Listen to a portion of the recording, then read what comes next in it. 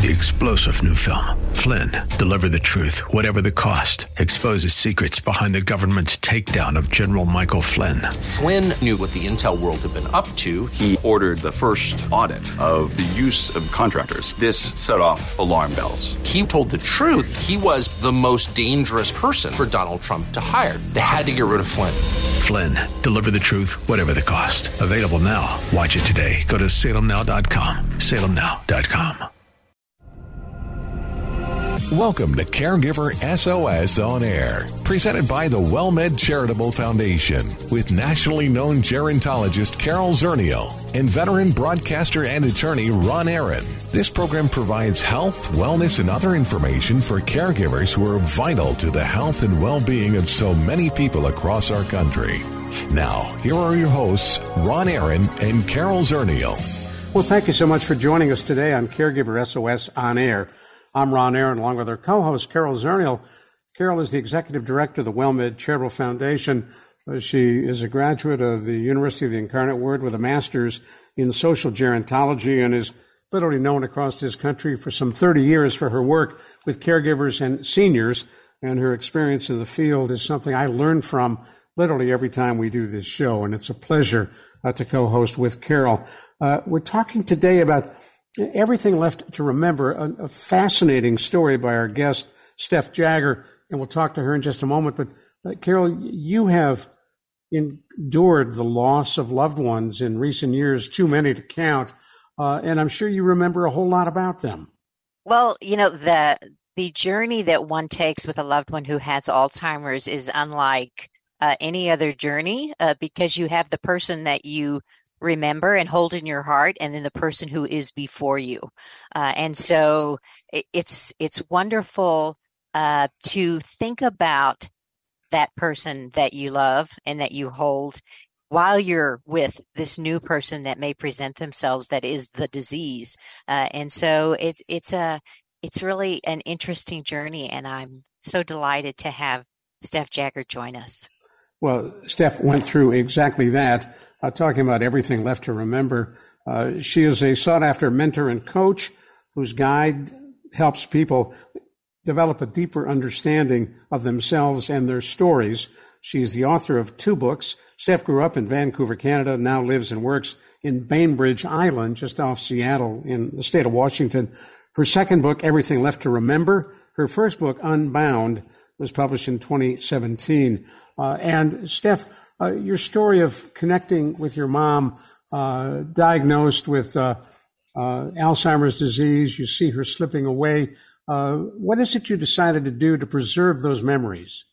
Yeah, I think, well, first of all, just thank you for having me. I'm really delighted to be here with the both of you. And I do think, you know, Alzheimer's is such a unique journey. Exactly what you said earlier, Carol. There's the person who you know and remember. There's the person who presents themselves in front of you. There's also something very unique about the Alzheimer's journey is that as you're watching your loved one shift and their identity change, you're also watching them lose you, which is a really, really unique part of this journey. And I think that led me to exactly, you know, your question of what did I decide to do? I think as I was watching my mother begin to lose me and her, I thought, gosh, I feel like I need to know more of her story. And I feel like I need to kind of understand what my identity is and who I am in the world as a daughter, you know, without her. And so shortly after her diagnosis, I followed, like I usually do, like an intuitive bolt from the blue. And I took my mother on a 2-week road trip through some of the national parks of the American West, and spent a couple of weeks camping and tenting and really just trying to soak as much of her up as I could in that stage of her progression. Is that something you had done before? Was she a camper? Were you a camper? Absolutely not. I mean, I could count the number of times I had been camping on one hand, and other people usually took care of the camping part. So, you know, that's called a Holiday Inn. Yeah, that's right. I had grown up in what I'll call a really athletically focused family, but not an outdoorsy family. And I had developed an interest in the outdoors, and I had spent a lot of times, you know, engaging in athletic pursuit in the outdoors. But camping in this way was going to be new for me. Now there's a big difference between putting a backpack on and walking into the wilderness for 2 weeks in the backcountry and the kind of camping that my mom and I did, which was car camping. You know, we would pull up to a campground, we'd pull our tent out of the back of the car, and we had our cooler of food and a credit card and a map to a hotel just in case. So there was some backup plans inside of that.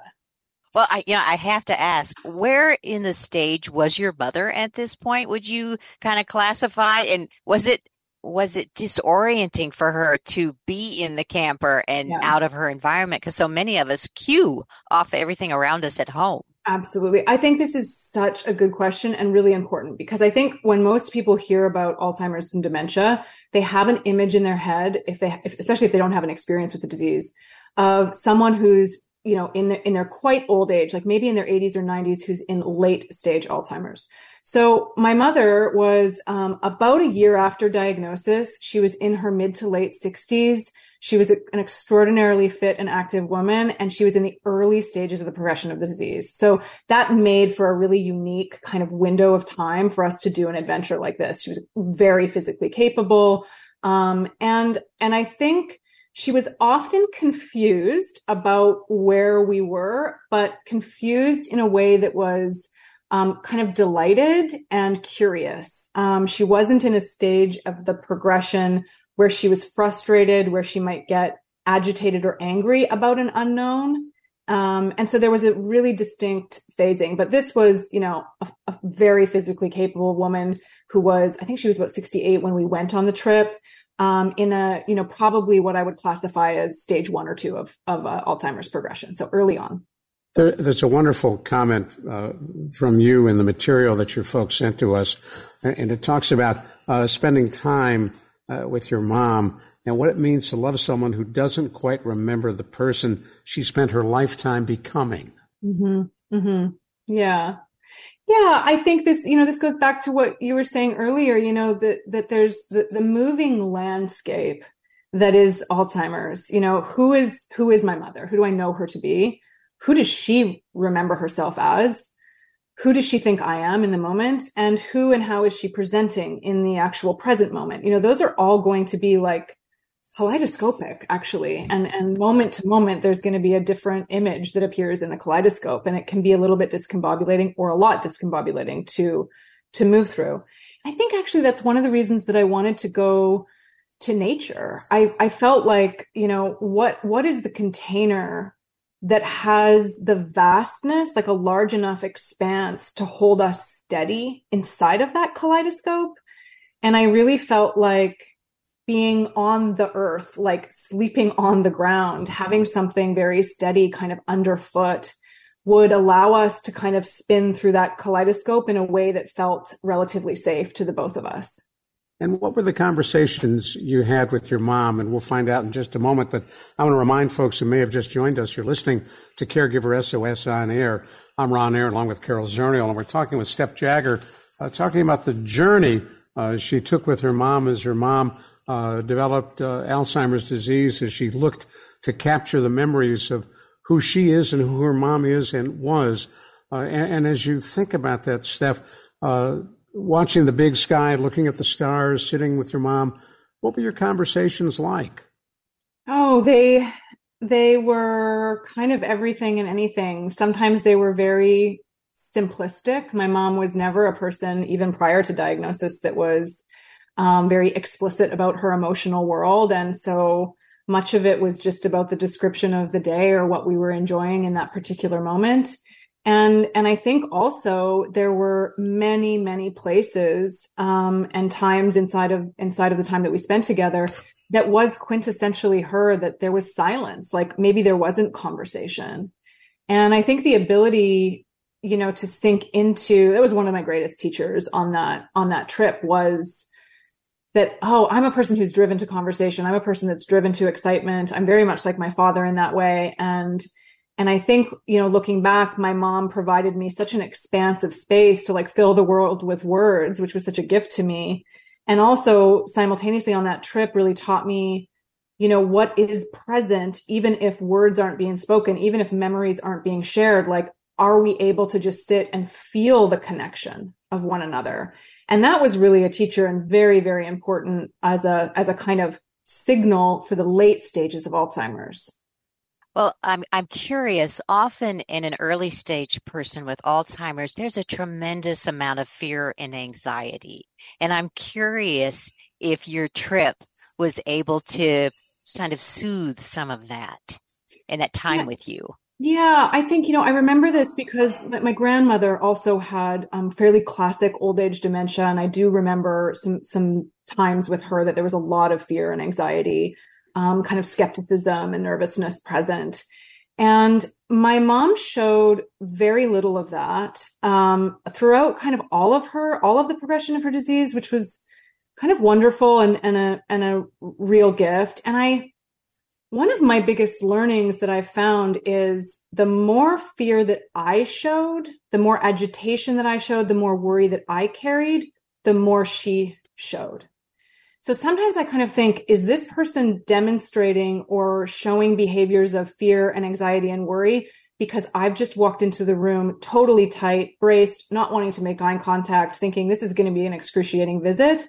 And what if I was to present as fluid or regulated or as calm as possible? Like, what is the work that I need to do in the moment to get myself to a place of open-heartedness or generosity? And how might that shift how this person is presenting? Like, are they just presenting everything that I'm feeling, which is a pretty common thing inside of culture. Yeah. So mirroring you. I love, but I love that concept. I love that idea of being flexible, of keeping yourself open to be able to change your own emotions to help the other person, right? Because I think we do that often. Absolutely. Yeah. If I was to walk into situations with her with a rigidity of, I need her to know who I am in this moment, she probably will show agitation because she can't know who I am in the moment. So if I'm willing to let that go and just be like, you know what, we're just going to meet each other in the moment, then I could sense that she would relax into it a bit more. Yeah. Now you write about and talk about how she knew you and sometimes didn't know you. What was that like?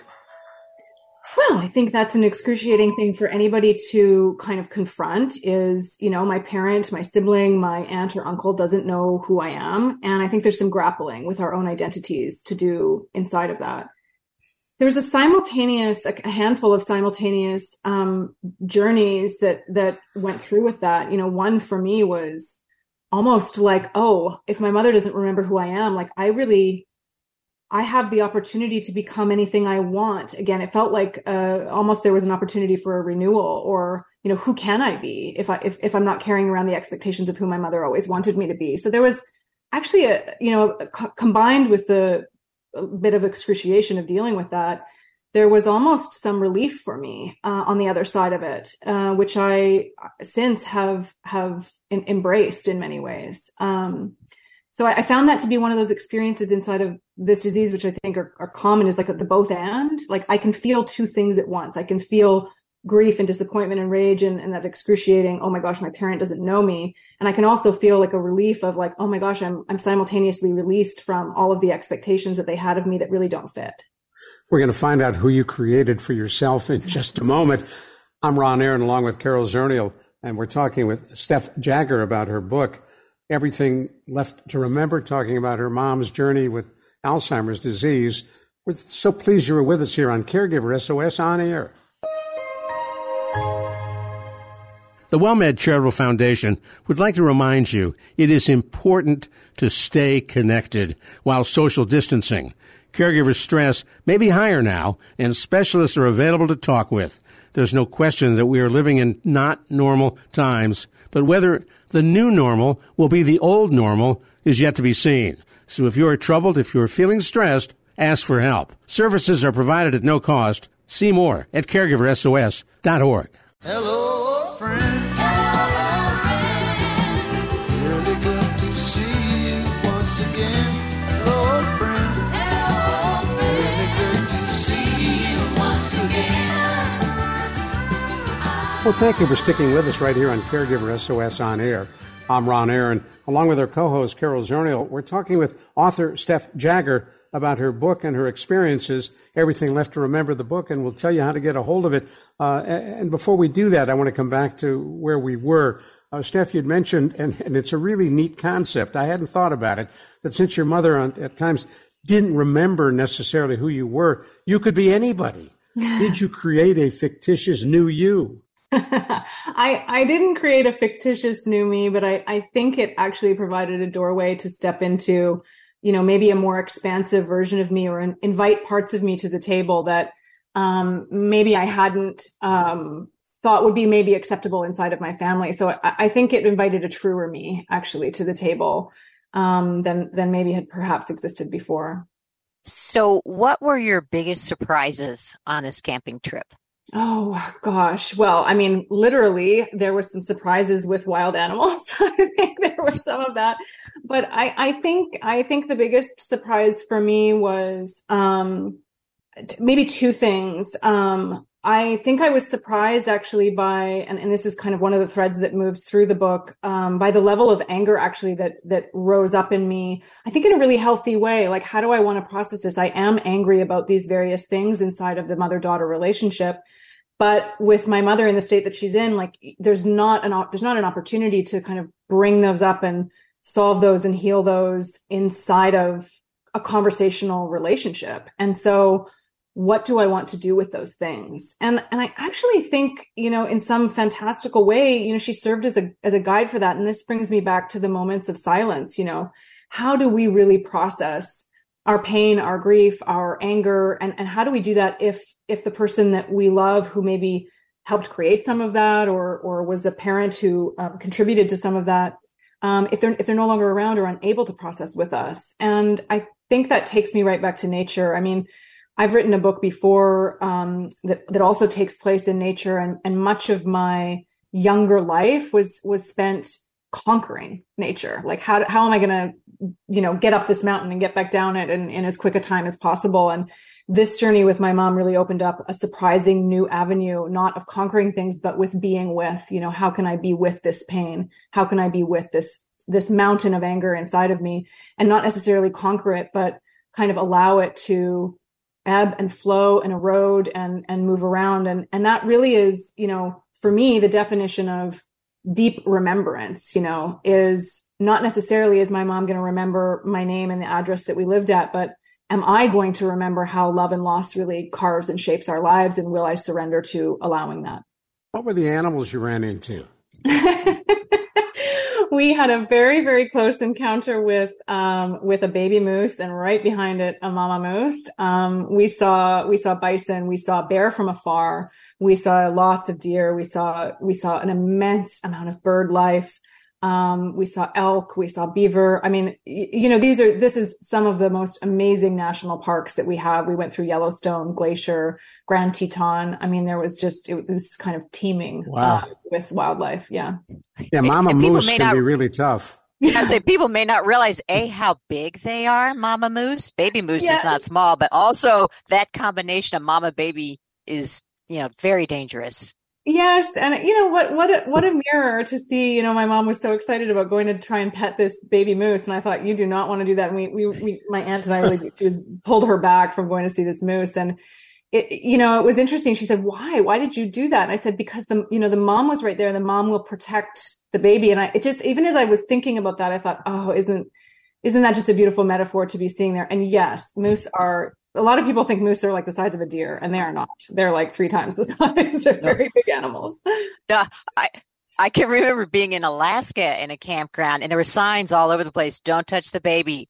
Angry mama moose wandering the campground. Stay away. Stay away. Yeah, exactly. Yeah, there was a video on YouTube I saw of a moose attacking a guy on a snowmobile, and that snowmobile didn't stand a chance with that moose. No. Yeah.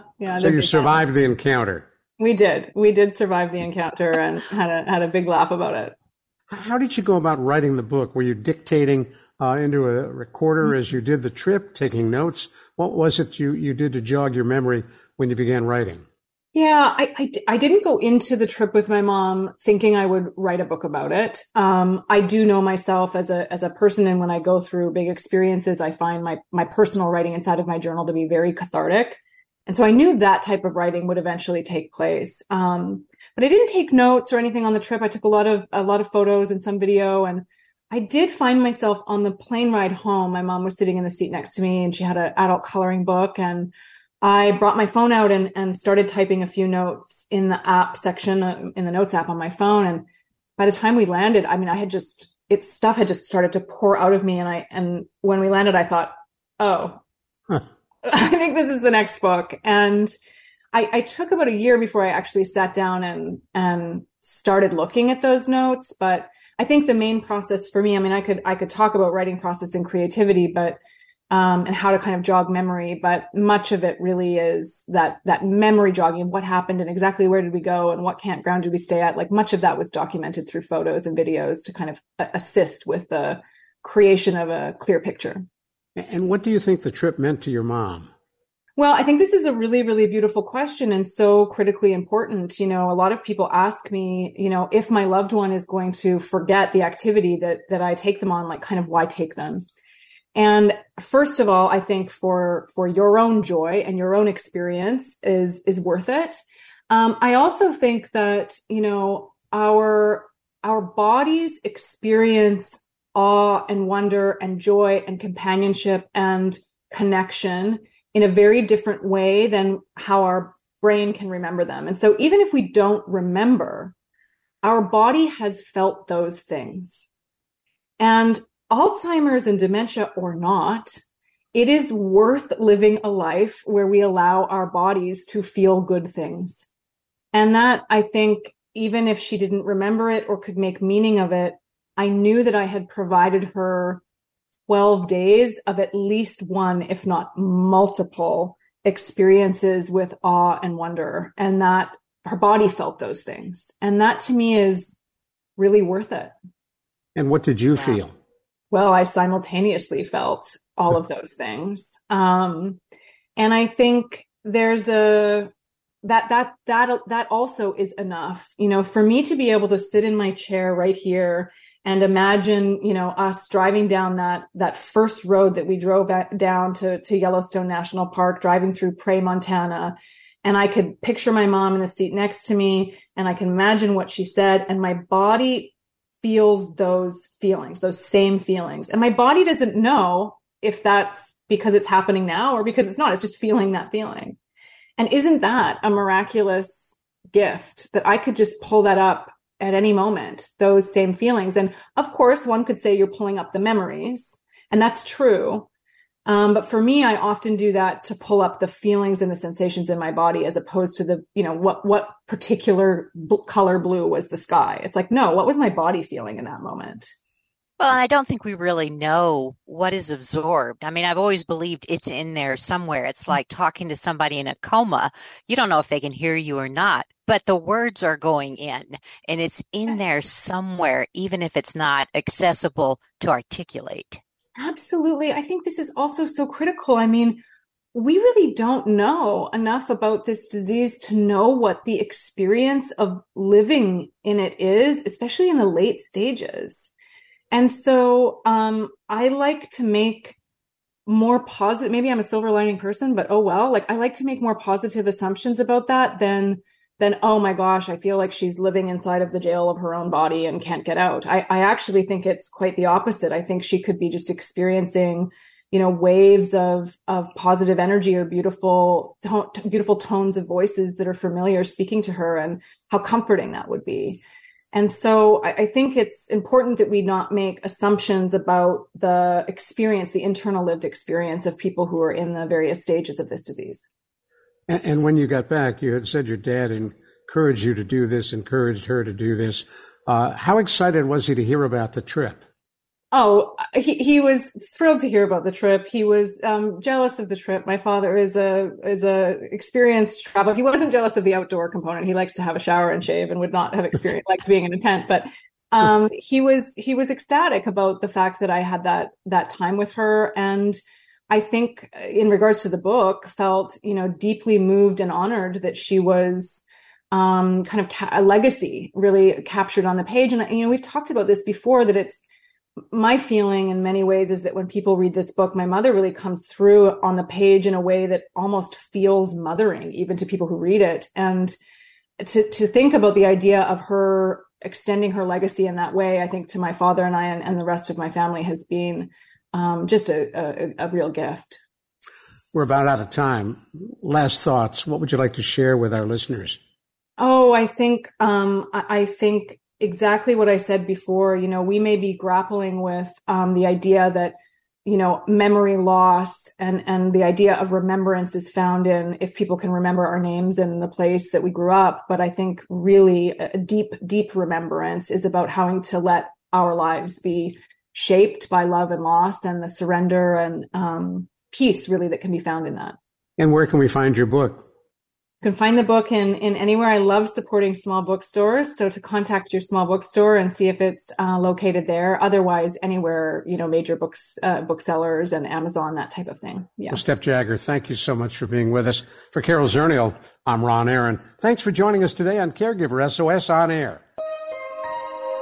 Executive producers for Caregiver SOS On Air are Carol Zernial and Ron Aaron. Our associate producer is Christy Romero.